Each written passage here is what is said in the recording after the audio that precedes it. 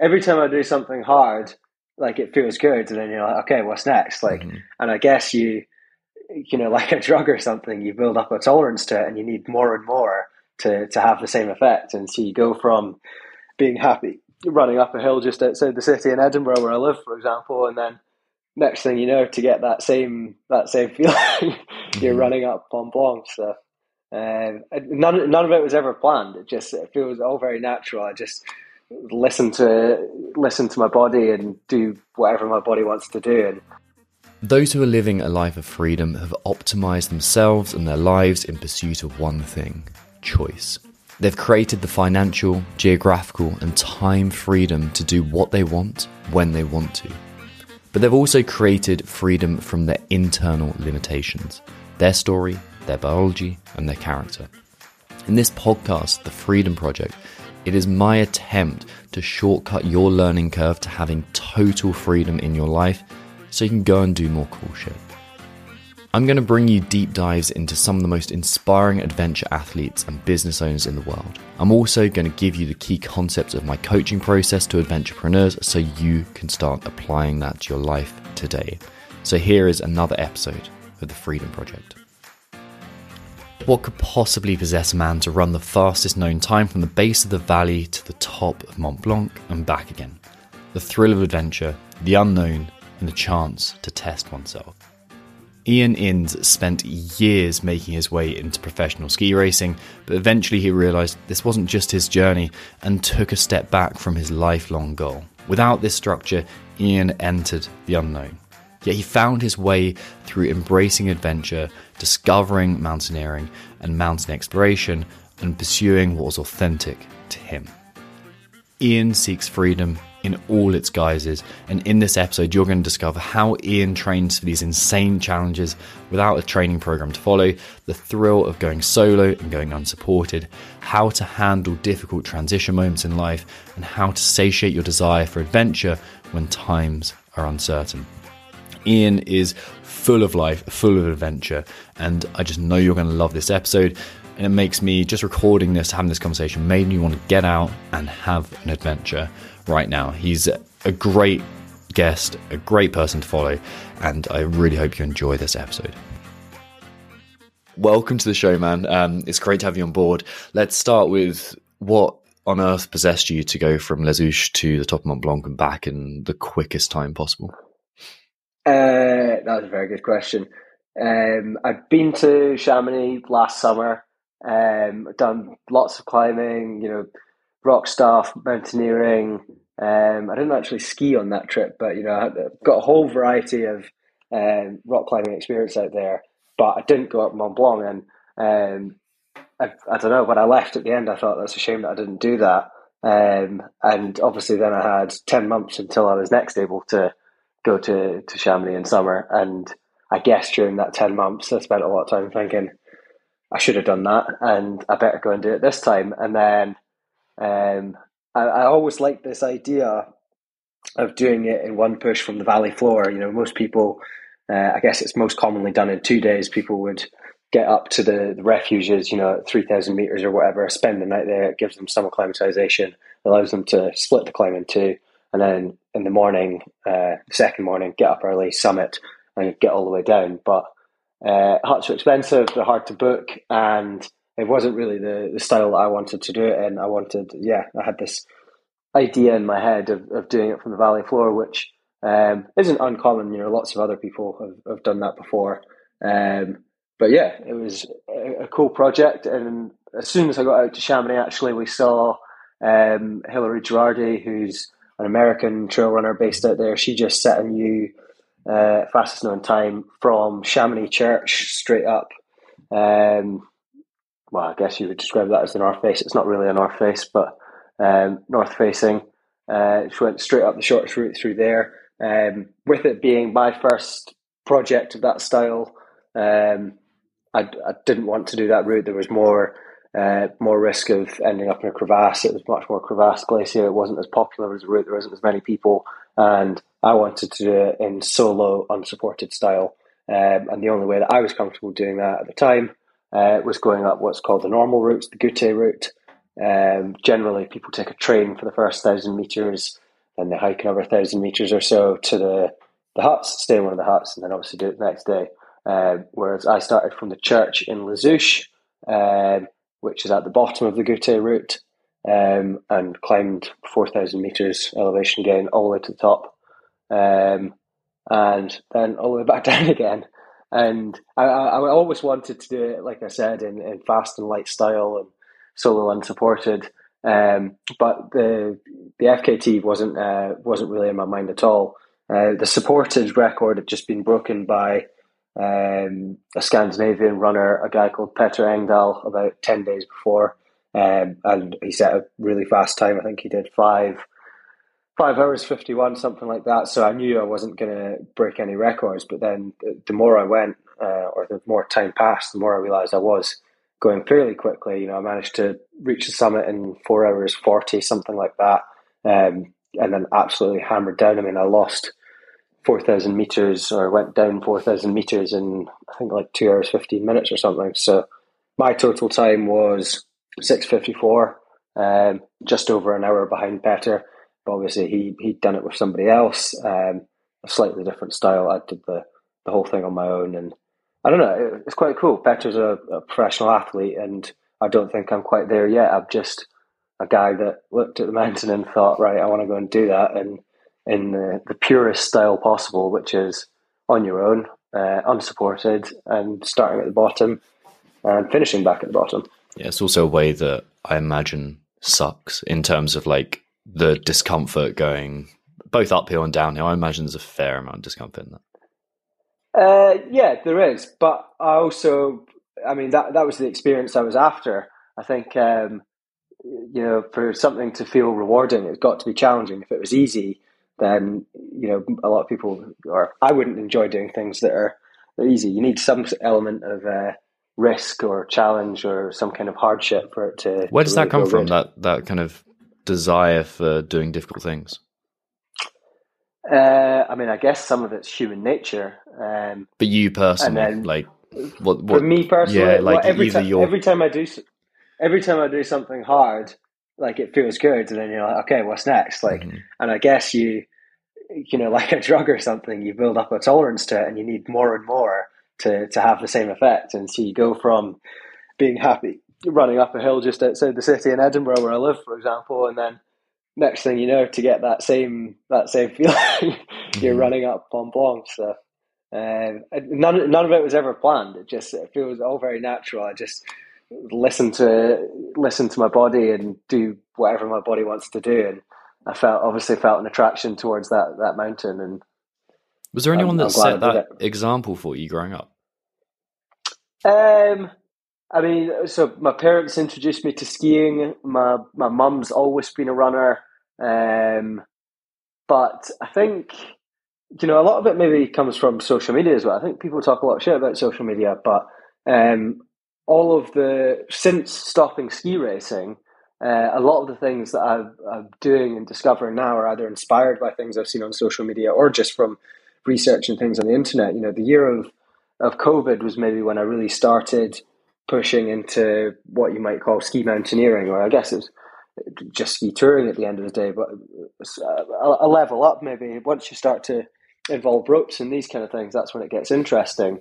And you spend, I mean, my whole life as a kid, people tell you, you can't do that. That area is not safe. That's dangerous. If people tell you all the things that you can't do, and then at some point you realize, I don't know, you see a guy on the internet doing it, and you're like, hang on, that is possible. There's that French dude based out in Chamonix. He's just abseiled into a couloir, and then he's flown out on a paraglider at the end. And I don't know, these are all the things that people tell you can't do, and they're too dangerous. And suddenly realize you can actually do whatever you want. Yeah, and that's the benefit of social media, right? When you get inspired by it. I suppose there's also the risk of you see something and go like, I could do that. And then you end up in an awful situation. But okay, so you had your parents who introduced you to skiing. Was there anyone who like had that thirst for adventure? Like that kind of, I want to go out and do not just kind of exciting stuff, but new stuff?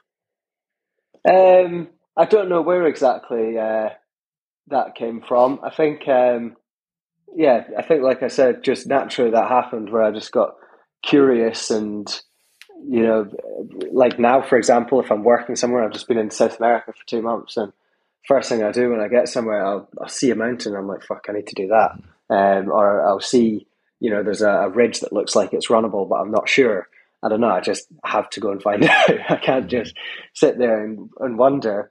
The curiosity just gets the better of me. Yeah, it's that spirit of adventure. I don't know whether it's like, I can only speak for guys, but that's because I hear about guys talking about it the whole time. But it seems like inbuilt. It seems like there's something in us that just goes like, I like to look at something massive and pointy and go like, I want to stand on top of that. I want to run up it. I want to challenge that. And it's like, I don't know, how's that feel for you? Like that kind of excitement around it? I think for me, it's always the best bit is like when you're not sure if you can do it and then you do it. And I guess a lot of things, maybe you're quite confident going into them, but with the mountains, there's just so much uncertainty. You never really know what's going to happen. You never really know how it's going to go or how long it's going to take you. And yeah, I guess the bigger a challenge it is, the more interesting it becomes, the more uncertainty there is when you actually get it done. And you're like, hell yeah, that was sick. Yeah, you're right. It's not necessarily danger, but it's uncertainty. It's like, I want to go out on an adventure, on a mission to encounter something different. And even like, let's just say it's a simple ski tour. You're going to complete the ski tour. So there's you can be 99% sure that you're going to complete the thing and you're going to survive. But there's still, you don't know how the snow conditions are going to be. You don't know if you're going to get to ski the exact line that you wanted to ski. You don't know who you're going to meet. It's all these things. Like the only way to experience all of this is to go out and do it. You can't just think about these things. And that's what makes you grow at the end of the day, going out and, I don't know, experiencing new snow types or witnessing an avalanche or bumping into two French guys at the top of the line or whatever. There's so many different things that can happen and all of them are interesting. So, yeah. What was the ambition when you said, like, I want to go up to Mont Blanc, come back? Like, what were you wanting from that? I guess I wanted to, I just wanted to go up Mont Blanc just because it's the tallest mountain in Europe. And I thought, oh, that looks cool. And it's obviously got this hype around it because of it. But also, the more running I've been doing, the more it was also about the physical challenge. And there basically isn't anywhere else in Europe that you can climb 4,000 meters uninterrupted. From the very first step, I don't think there's even like 3 or 4 meters of descent on the way up. The way the trails are, actually that's a lie. There's maybe 1 or 2 bits once you're on the glacier at the top where it rolls over and you maybe descend 20, 30 meters. But it's basically 4,000 meters of pure ascent, and there's not really anywhere else you can find that. So, what's your training like for that?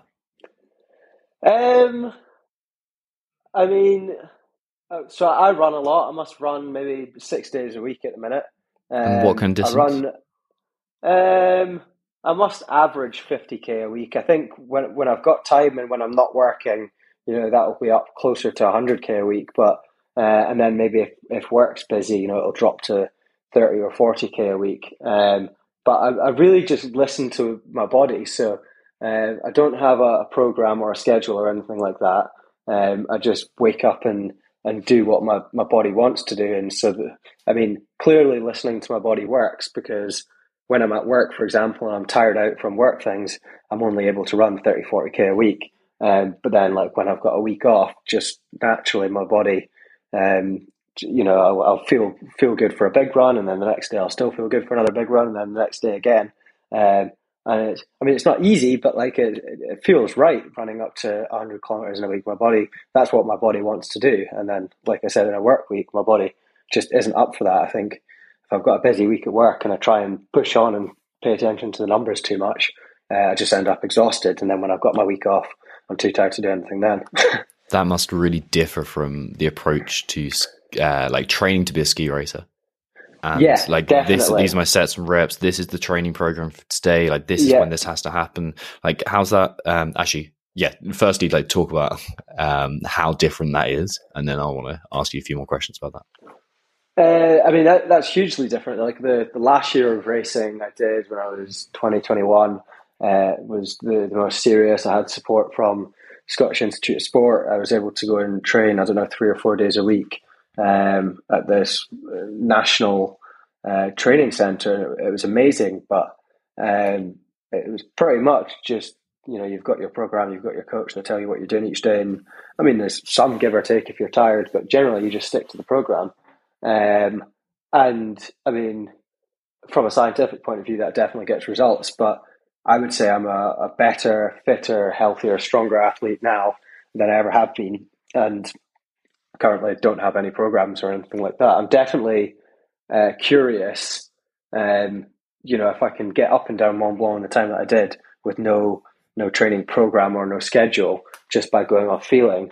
I wonder what I could do if I was back on a program. I guess that's the curiosity thing again, wondering what if I could do that, what would happen? But I'm just slightly cautious. I loved ski racing, but at the end, I didn't love it as much as I should have. And I wonder if some of that was because, you've got to go on camp on these dates, you've got to train X, Y, Z, you've got to do this cardio session, you've got to lift that much. And I don't think I'm someone that's ever dealt particularly well with authority. And I wonder if maybe that's why I didn't enjoy it as much at the end as I might. Everything I do right now, I absolutely love it and wouldn't change anything. So that's why I'm maybe nervous to return to a structured program or having a coach. Where does that authority come from when you're training for ski racing? Well, I guess because, your coaches or your personal trainers in the gym, they're experts at their job. They do know what's best, and they will provide you with the best possible program, and everything they're telling you is absolutely right. But maybe you just don't want to do that one day, or yeah, especially when you're like, how old are you when you're going through like the majority of that? It's like early 20s, late teens. Yeah, exactly. I guess where it was serious from a young age, but I'd say from like 17 to 21. I guess those are my kind of 4 last years of racing. It was my life at that point, and the plan was to be a professional skier. And so that these guys have their best interest at heart. And if they tell you, I mean, you don't have to follow their program, but if they tell you to follow the program, it's because it's the right thing to do. But maybe I just realized I didn't want to live in that way or operate in that style. That's also like the peak time in your life where you just think, oh, fuck off, I'm going to do what I want to do. Like, I just like, exactly. You're kind of exploring, you want adventure. And if you're sticking by structure, yeah, there's a huge amount of benefit to it. But is it the most beneficial thing for you as a human?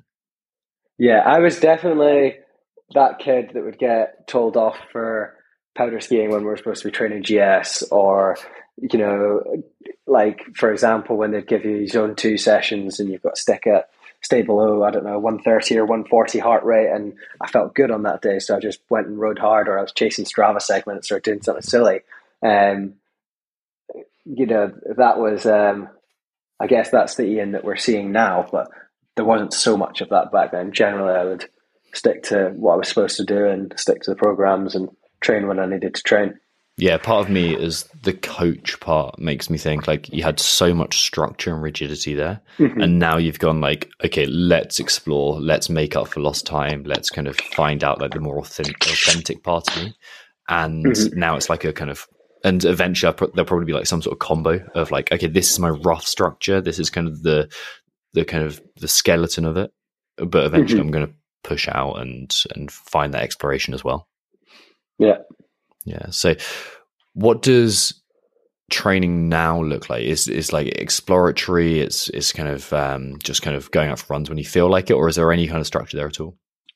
No structure, but like I said, I think my body's quite good at telling me what it needs, and naturally there's days where I feel good, so I'll go and run faster and do more hills, or your heart rate just creeps up because you're having fun and you feel like running fast. And then there's days when you're tired and I can feel it immediately and I'll end up running slower. And I would never really I don't like to think of my runs as being like this is a zone 4 run, that's a zone 2 run, but it works that way. I end up having slow runs with lower heart rates, and then runs where I'm just naturally pushing harder and going faster. So you end up with something that you probably end up doing similar style of sessions to someone that has a program, but it's not programmed. It's just me listening to my body and doing whatever feels right.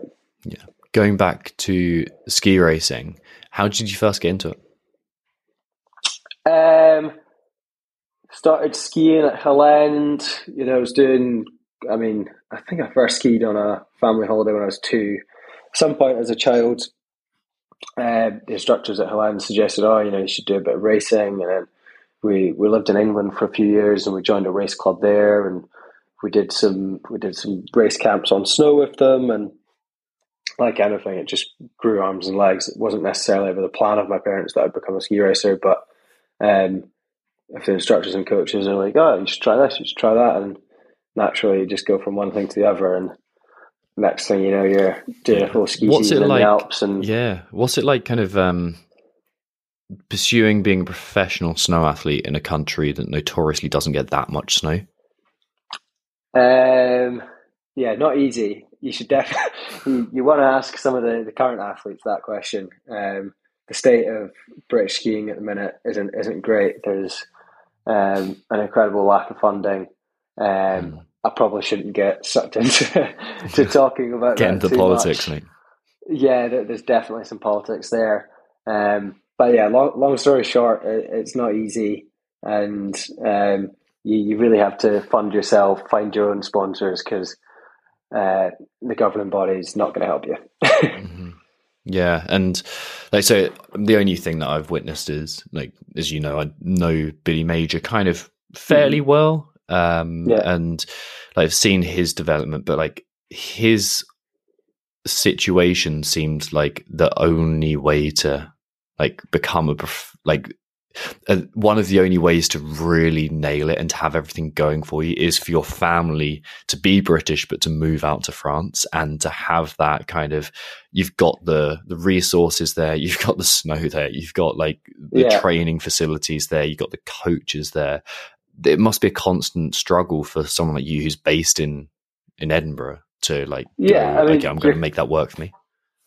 Yeah, you're competing against the best in the world, which are, the French, the Swiss, the Austrians, and these are all kids that grew up in ski resorts. They've had really good grassroots structures, so local clubs that provide training, I don't know, every day of the week. There's ski schools, as in like schools where you can go and do your studies, but you also get to ski half the week, and obviously we don't have that in the UK. So I think actually it's amazing, that team that you talked about, where Billy is, there's Billy, Laurie, and Dave. I mean, there's Charlie Raposa as well. We've got a few Brits right now. It's amazing that they are all still going and they are all performing at top 30 World Cup level. It's really impressive when you look at what they're able to do, considering they've not had the same opportunities that Austrians, French, Swiss, what they've had. Absolutely. It's kind of that British mentality. There's this explorer that I'm obsessed with, Bill Tillman, and he used to just like get in a boat and refuse any kind of technology. So he'd be, I want to go climb, get a first ascent in Greenland. Like, he'll put some ads in a paper, and then he'd like go looking for these kind of people. You want to come along? We're not going to have any kind of, we're going to have any technology, and we're just going to set off and try and do this. And he'd be like navigating using a sextant and all this kind of stuff. And he'd frequently lose people off the back of the boat. And he'd almost every single journey, he'd almost die.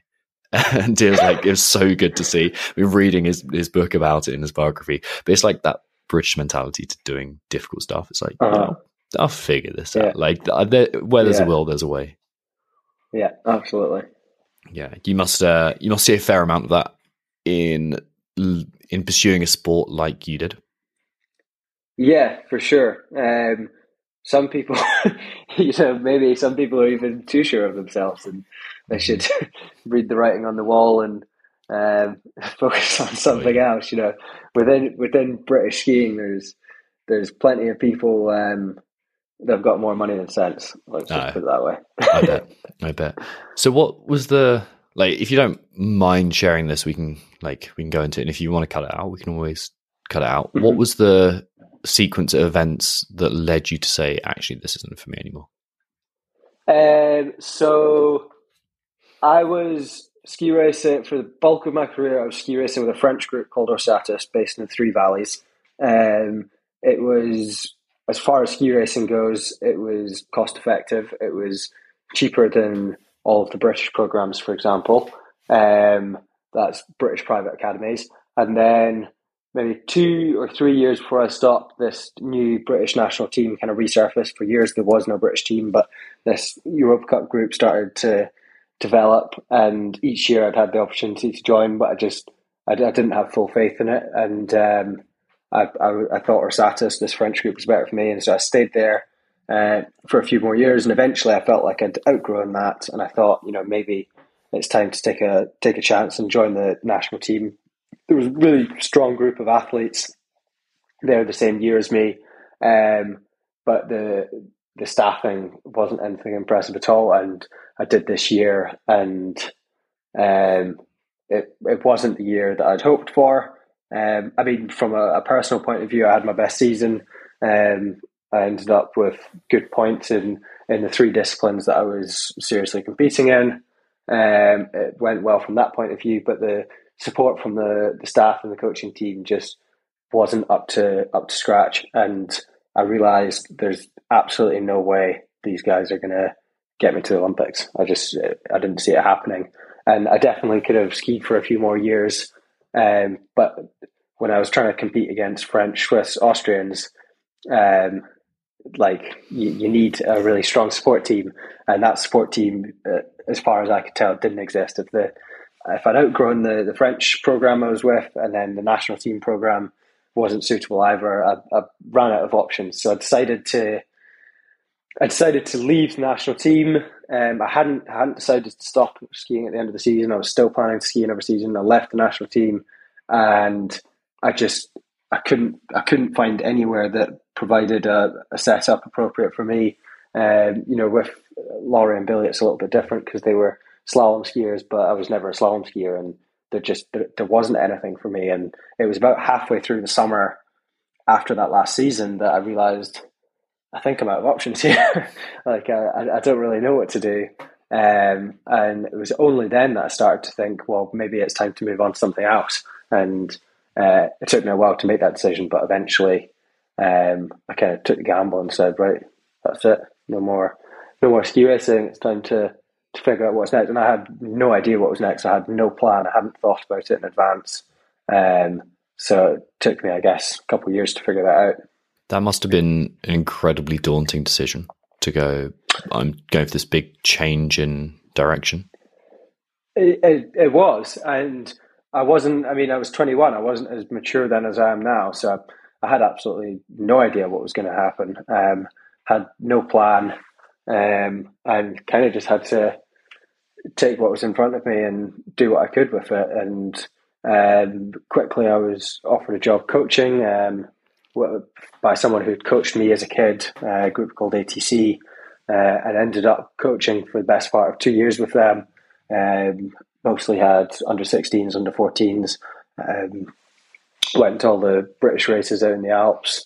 And then going into my third year out of racing, I'd planned to do something similar, a bit more coaching. But this guy, Charlie Raposo, gave me a call. He's still racing, and it was totally out of the blue. He just said, my ski technician's changing jobs, or he's changing careers. Do you want to be my ski tech? And obviously I knew how to do skis from when I was racing myself, but I had never worked as a ski technician before and didn't have any sort of qualifications or anything like that. But immediately knew it was an opportunity. If I didn't do it then, no one was going to ask me the following year if I wanted to be a ski tech. I was only becoming further and further away from elite racing the more time I spent just working with kids. So it was a one-time offer, and took a chance, did it, ended up staying with him for a year and a half. It was brilliant, travelled all over the world, went to various World Cups, met loads of people, and I wouldn't have had that job if I hadn't raced, and the jobs that I get now I wouldn't have had if I didn't take that job. So everything's kind of connected in a way. Just a quick favour to ask. If you love the show and you think it may help someone else in the world, then head to wherever you listen to The Freedom Project and leave a 5-star review, and maybe even share it with some friends. It really does help me, and it helps the show too. I can continue to get fantastic guests on the show, it reaches more people, and it makes me feel great too. So I would be enormously grateful if you could leave a 5-star review and share any episodes of the podcast that you love. Yeah. It seems like there's this pull that you go through, or you can go through, when you leave something like that, where you get pulled towards like normality, like a standard existence of like, I'll just get like a standard 9 to 5 job, and I will stop traveling around the world and stop making the mountains kind of my thing. How did you feel that? I did, and I avoided it at absolutely all costs. I would never, I don't think I could ever allow that to happen to myself. And I'm just not happy unless I'm outdoors, unless I'm in the mountains, unless I'm doing these things that I've talked about, unless I'm just, I don't know, listening to my curiosity and going and skiing that peak or climbing or running that mountain, whatever. I just have to do these things. They're not negotiable for me. Is that kind of what was, I don't know, driving you or pulling you towards a certain direction when in that 3-year period where you didn't really have, like, when you left ski racing, and you're like, okay, I don't know what to do? Was it like kind of, well, I know I don't want to go this way, so I'm gonna fuck that off and go this way? Yeah. I had no desire whatsoever to apply for anything that you consider a normal job. There's plenty of normal jobs on offer in the city at home, but not once did I consider that to be an option. It was always about continuing to work on skis, on snow. I would definitely like to work in more than just ski racing. If I could work in climbing and do more stuff with running as well, I 100% would. But obviously with the experience that I have, both as a racer and now as a ski technician or coach, the experience I have in ski racing is way more. It's clearly my strengths from a professional point of view, and so all the work I get ends up being there. I would definitely like to diversify that and be able to work more in climbing or mountaineering. Obviously, I'll do some part-time work now for Black Diamond, which is a big step in that direction, which is cool. But I definitely want to spend more times in the bigger mountains and not just on race slopes. For the same reason, I guess that's another one of the reasons why I stopped racing, is I wanted to see more than just race slopes. And that still applies. Like, I don't just want to coach and stand on coach's corner giving feedback to people about courses or tuning people's skis. I want to be in the bigger mountains, and eventually I'd like to be fully qualified mountain guide. I think you had Tom Grant on your podcast, I look at people like that and think that's how I want to spend my life. I'd like to be able to work in the mountains, but also meet lots of new people every day and share my own experience with people. Man, that sounds like the path. It's like, if you can still pay like respect or still keep part of that history where you've like, okay, this is what I've done, this is what I know, but then like, so you root yourself in that, but then also go toward the exciting, the thing that really captivates your attention, the thing that's like, this is the thing that I think about the whole time. That's the magic. I'm sure there's some sort of blend there. And the thing is, if that's not a clear road, then that's what the perfect path to walk is. There's a Joseph Campbell quote of like, if the path ahead of you is clear, you're on the wrong path. And that's what we're looking for here. It's like, can you find your own way in that? Like, can you especially like do something that's really unique to you? Exactly. And so that involves a lot of just making it up as you go along. Yeah, exactly. And going wrong. Yeah, exactly. I have no idea what I'm doing half the time. And, half the things, half the like climbing or skiing techniques, particularly anything in backcountry, or, there's lots of rope work with climbing. So many of these things I've just learned off the internet. Like, I'm just, I don't know, maybe that's what the new generation does, but I feel like a lot of the things I've managed to figure out without proper instruction. And that just proves, you can basically do anything you want. Like that Mont Blanc project was so special for me. I mean, it's not technically a difficult mountain, but it was challenging, and it was just the purest thing for me to do. And it was, yeah, it was real challenging, and it was just me. I didn't, yeah, so unsupported. It was so simple, but so rewarding. Yeah, I bet. How did it feel when you completed that loop? When you got back to the church and you're like, "That's me done." I'm guessing physically fucked, but yeah, my feet were in bits, and I was just lying on the floor, lying on the floor, laughing. I actually cried a little bit, which is kind of ridiculous, but it was an important project to me, and it was the kind of first big project of its kind for me. So it was special, and it had been an idea in my head for a long time. So when I'd finally done it, and it was never about the FKT. It was always just about doing it in the best style possible for me, which was fast and light and alone, and it all went to plan. The forecast was, the weather was as forecasted. The conditions were right. I took the right equipment. I took enough equipment, but not too much equipment. Everything just went. It went perfectly, and it was exactly the experience I was after. So after that, I still had another 10 days in Chamonix, and how'd you top that? Well, yeah, I didn't. I just relaxed and drank beer with friends and did some easy rock climbing, did some easy runs. I was playing around with my camera a lot, but I really didn't do anything. I mean, even remotely big after that. I was satisfied, and I guess physically my body was tired for a while afterwards. It took 2 or 3 weeks to recover from it. But I was happy just cruising up easy routes and hanging out with friends and doing everything a little bit slower paced than I had for the first 5 weeks or so of my trip. It's interesting you mentioned that kind of emotional release at the end, because I always get that whenever I top out a mountain or summit something, or I'm do something that is it's only ever with a big mountain. It never happens with a really tough sport pitch or something like that. I never get that feeling, or not even at the end of a mega powder run. There's something about completing a journey where you're that took every bit of me. I remember the first proper mountaineering summit I hit, and I was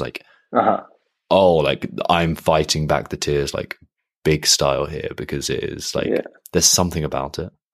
Well, that's a bit like we were talking about at the start. You need a certain amount of suffering for it to be good. If it was easy, if it was just a single pitch sport route, or if it was a half-hour run or whatever, it's not going to feel as good. If you suffered for 6 or 7 hours, I mean, it's not pure suffering every single moment, but if you've worked hard for 6 or 7 hours, and it's been hard work for 6 or 7 hours, even with all the good views and all the type 1 fun, with all that type 2 fun as well and all the hard bits, that's what makes it feel really good. What was the most type 2 fun bit of that experience? The last hour of the descent, because I guess I was descending quite quickly, and I knew what Petra's time was, and at some point, maybe as I was passing the Gute hut or something like that, I thought, I wonder if I can get within an hour of him. This guy's a pro athlete. If I could do that, that would be really cool. And obviously I ended up being an hour and 4 minutes slower than him, but just because the time was so close, and I was trying to calculate in my head how many meters I had to descend, and I would watch the watch and see, it's just taken me 15 minutes to descend 500 meters, and that means I've got 1,500 meters to go, and how much time is that going to take? And so I was calculating. It was so close to being within an hour of him. It was just a made up goal. I'd never planned anything advanced, but it was just as I was running, I was thinking about this, and I just started running faster and faster. And if you look at the heart rate graphs, for example, from the data in the bottom section, as the descent goes on, my heart rate just gets higher and higher and higher, as I'm closer and closer to the finish. By the end of it, I mean, I was just absolutely hammering down. I guess the last kilometre maybe is on tarmac through Les Houches to get to the church. And at that point, my feet were just pounding on the tarmac, and I had massive blisters, on the kind of ball of your heel. The whole thing, the skin had started to move. So, I mean, there was blisters like this size on both heels. And it felt, horrible. It felt like the skin was being ripped off or something at every step. But I just knew I was nearly done. And, I just spent 6 hours putting effort in. What's another 5 minutes? You might as well just push it till the absolute end. Yeah, there's something about that state. There's something about that's so fucking good.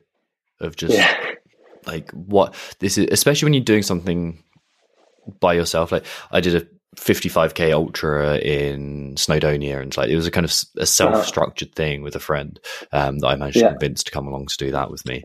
And there's like the last 5k, it was basically like 1,000 meters of descent in about 250, 300 meters of like lateral travel, and it was just like savage. It was just destroying us the whole time. And after like after 50 odd k, but it was so good. Like that feel, like laughing on the way down, just like this sucks, but it's great. Then you get some experience like my time with the Marines, and you're just like that felt different. That was just more type 3 fun. It's still like it's still dubious whether that was enjoyable or not. Yeah, I hear you. Cool. So what's next? What's the objectives for you, dude? What's next? I'm not sure. I don't have a solid answer. I want to ski lots this winter. I'd like to spend more time skiing in the Chamonix Valley because I've not actually skied there very much. I'd like to ski things that are steeper, bigger, more exposed than I've done before. I think I'm definitely ready to ski some bigger lines than what I've already done. And then next summer, I'd like a similar project, and then I've not figured out what that is yet. And it's definitely not all about FKTs. It's about doing things in that really pure, simple style that I've talked about, unsupported, solo. I've not been up the Matterhorn yet. I'd like to go up the Matterhorn. If I could do that solo, unsupported, from Zermatt in one push in a day, that would be really cool. There's a bit more logistics there because it's a more technical route, and I mean, going up Mont Blanc, you can pass people or overtake people anywhere. Going up the Hornley Ridge on the Matterhorn is not as easy to overtake people, and so figuring out what time of day you'd want to do that to avoid any traffic, avoid any queues. Because I mean, I won't be taking any records there, but I'd still want to do it as fast as possible for me. And the last thing I'd want is to be 3.5 hours in and then get to like a bottleneck or something, and there's like a bunch of people waiting to abseil and they won't let you climb around them or whatever, and you've got to be polite in these situations. So it's just figuring out how to avoid that, and maybe just doing more. I mean, that's another obvious classic, but there's loads of smaller, less well-known mountains that I'd like to do in that style. I think doing things that most people would do in 2 days, trying to squeeze it into a day, that feels good for me. So more of that kind of style of mountaineering, basically. Do you have to be super creative now to do firsts of anything? And I don't think that's necessarily a bad thing. Do you know, I think his name's Will Sim, who paraglides upshot and catches the thermals and then skis down. Like that looks like such a fun way to access mountains. Was he in that film, A New Way Up? I can't remember. Which is fantastic. Yeah, that's brilliant. Anyone listening, go and watch that. Great film. I've recommended that to so many people. I've watched it twice. That's really cool. I've had my eye on paragliding for a while now. I'd kind of half-assed said that I wanted to do it this summer, but didn't really find time, and I had more than enough fun this summer without it. But I really want to commit to doing that in spring. Obviously take a course, learn how to paraglide, get set up. Because, you know, in winter you get to climb up things and then you get to ski down. In summer you get to climb up things and you have to climb back down again, and that's not always fun. So why not add another tool to the toolbox, another skill and skill set, and being able to fly would just be amazing. I mean, imagine going up Mont Blanc in 4 hours 40 minutes, whatever it was I did, but then you don't have to think about descending afterwards. You get your wing out and you fly all the way back down. It just opens up so many possibilities. You can use it with skiing. You know, people always say, particularly in the Chamonix Valley, to be careful following ski tracks because you don't know if they've just got to the bottom of the line and it cliffs out and then they've flown off. And so it just opens so many possibilities being able to fly off something. I'm curious about that. That's the curiosity thing going again. I want to know what I could use it for, what I could do with the ability to fly. So I'm going to make that happen. And I don't know what I'll be able to do with it, but hopefully a year from now it'll be obvious. Yeah, like it never used to interest me, and then like two things really triggered it. One was I did my season out where Billy lived, actually, in Valseny, and there was the husband and wife team who are both the first people to paraglide off the top of Everest, and I was like, that's cool in itself. Like, I didn't even think about that. And then secondly, just seeing them doing it around there was just like, that is like this. If you're not exposed to it the whole time, it's not something you really get a buzz for. And then like you kind of put two and two together and you watch and you think about the freedom, the expression that you could have through that, and the access. It's so cool. The access, exactly like you said. It's quite cool. I mean, I think through the kind of peak of summer, there's maybe 2 or 3 months where there's a flying ban on the interesting side of the Chamonix Valley, so people can only take off on that north side of the valley, I guess. But that was lifted, I don't know, 2 or 3 weeks ago. So social media right now is just full of people flying around, doing hike and flies off Mont Blanc, off Mont Blanc du any of those peaks. You can just take the Aiguille Midi up and fly from there, and all of that looks really, really cool. So I think the plan is to get a course and start building all the skills in spring. Yeah, that's you said about like learning the skills yourself through Googling. That's probably not the one, is it? Yeah, no, it's not. I'm going to take a course for that, but I'd like to. It's funny. People have taught themselves without courses. I'm sure they have. At least 2 or 3 people. I met a guy in summer who'd bought a speed wing off Facebook Marketplace secondhand and taught himself to fly. That's crazy. So it is possible. I just had this guy on the podcast, Bernd Marius Rorstad, and he'll be about 4 episodes behind you. He was a speed rider, or he is a speed rider, and he kind of gave it up. One of the reasons why is because of a massive crash where he ended up having his foot amputated. He's now back in the mountains and doing some really cool shit. But maybe there's some others, like some process of learning in there. It's definitely dangerous sports, and I think I still make mistakes when I'm skiing, or I make mistakes when I'm running, and so I'll have to think very seriously about my decisions, because you can't really afford to make mistakes with air sports like that. And I find it quite easy to always want the next step, like I've said, always wondering what's next. But I think for me, I'll need to be I want to stay on fairly big wings, try and stay away from speed riding, keep things a little bit more sensible, and use it as a tool more than treating it as a fun sport or anything, because then very quickly you get sucked into speed riding, proximity stuff, taking risks, and that's not the reasons I want to get into it. I want to get into it to be able to not have to run down mountains, to be able to get in and out of places. And I just need to remind myself that those are the reasons for doing it. Yeah, nice, man. There's this feels like poor form to promote another episode on your episode. But I did this episode I had 2. One with Andy Torbett, who's a cave diver and explorer, and it just seems mental. And like he said about cave diving, that it's completely binary.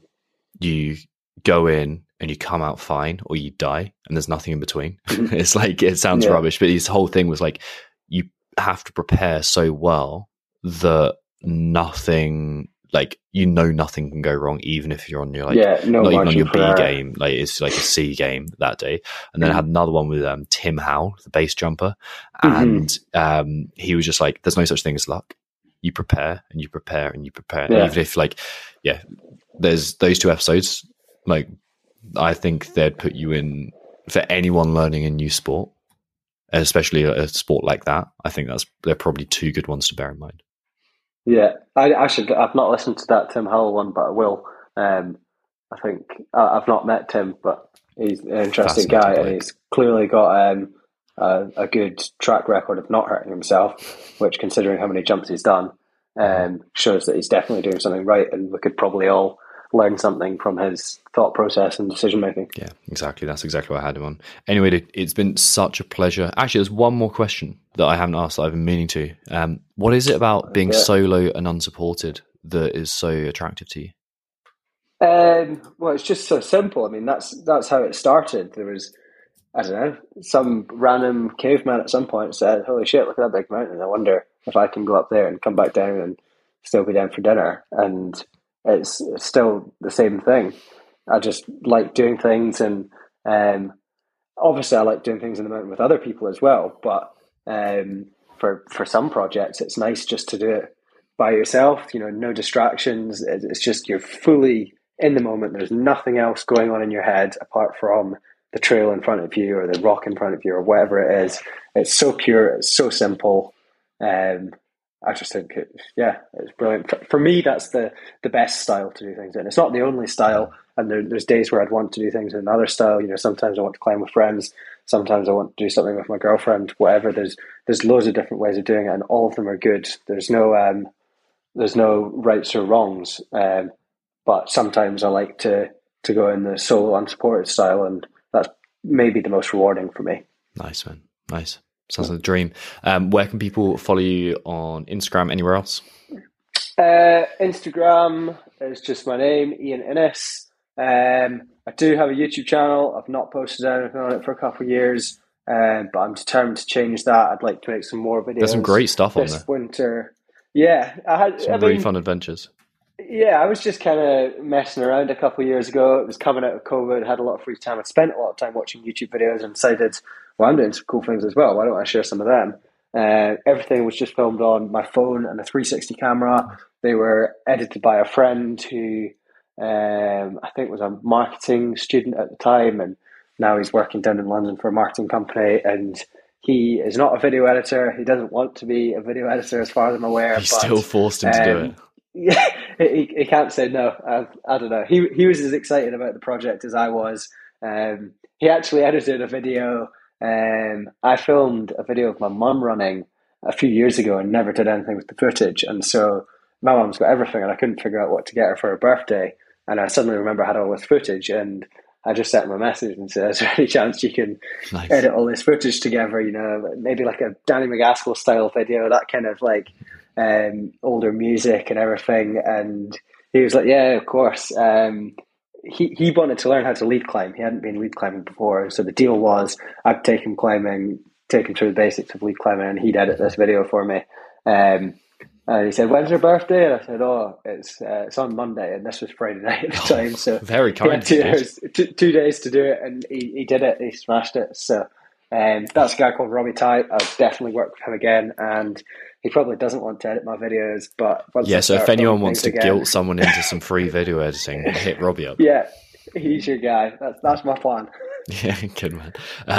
Thank you for joining me, dude. Real pleasure to be chatting. Thank you. Join us on a powerful journey with Once We Were Warriors, a documentary that transcends boundaries and speaks to the souls of our veterans. We need your support to turn this vision into reality. Once We Were Warriors reveals the path to recovery for injured Royal Marines commandos in the French Alps. Produced by former servicemen, it offers the most authentic storytelling. This documentary dives deep into the lives of those who have served, challenging stereotypes and advocating for veterans' care as we approach a decade since the end of combat operations in Afghanistan. But to make this vision a reality, we need your support and your funding. Support us on a crowdfunding campaign at www.oncewewerewarriorsfilm.com to help us make this documentary a reality and give a voice to those who have sacrificed so much. Join us in making a difference. Together, we can rewrite the narrative for our veterans. Once more, that link is www.oncewewewarriorsfilm.com.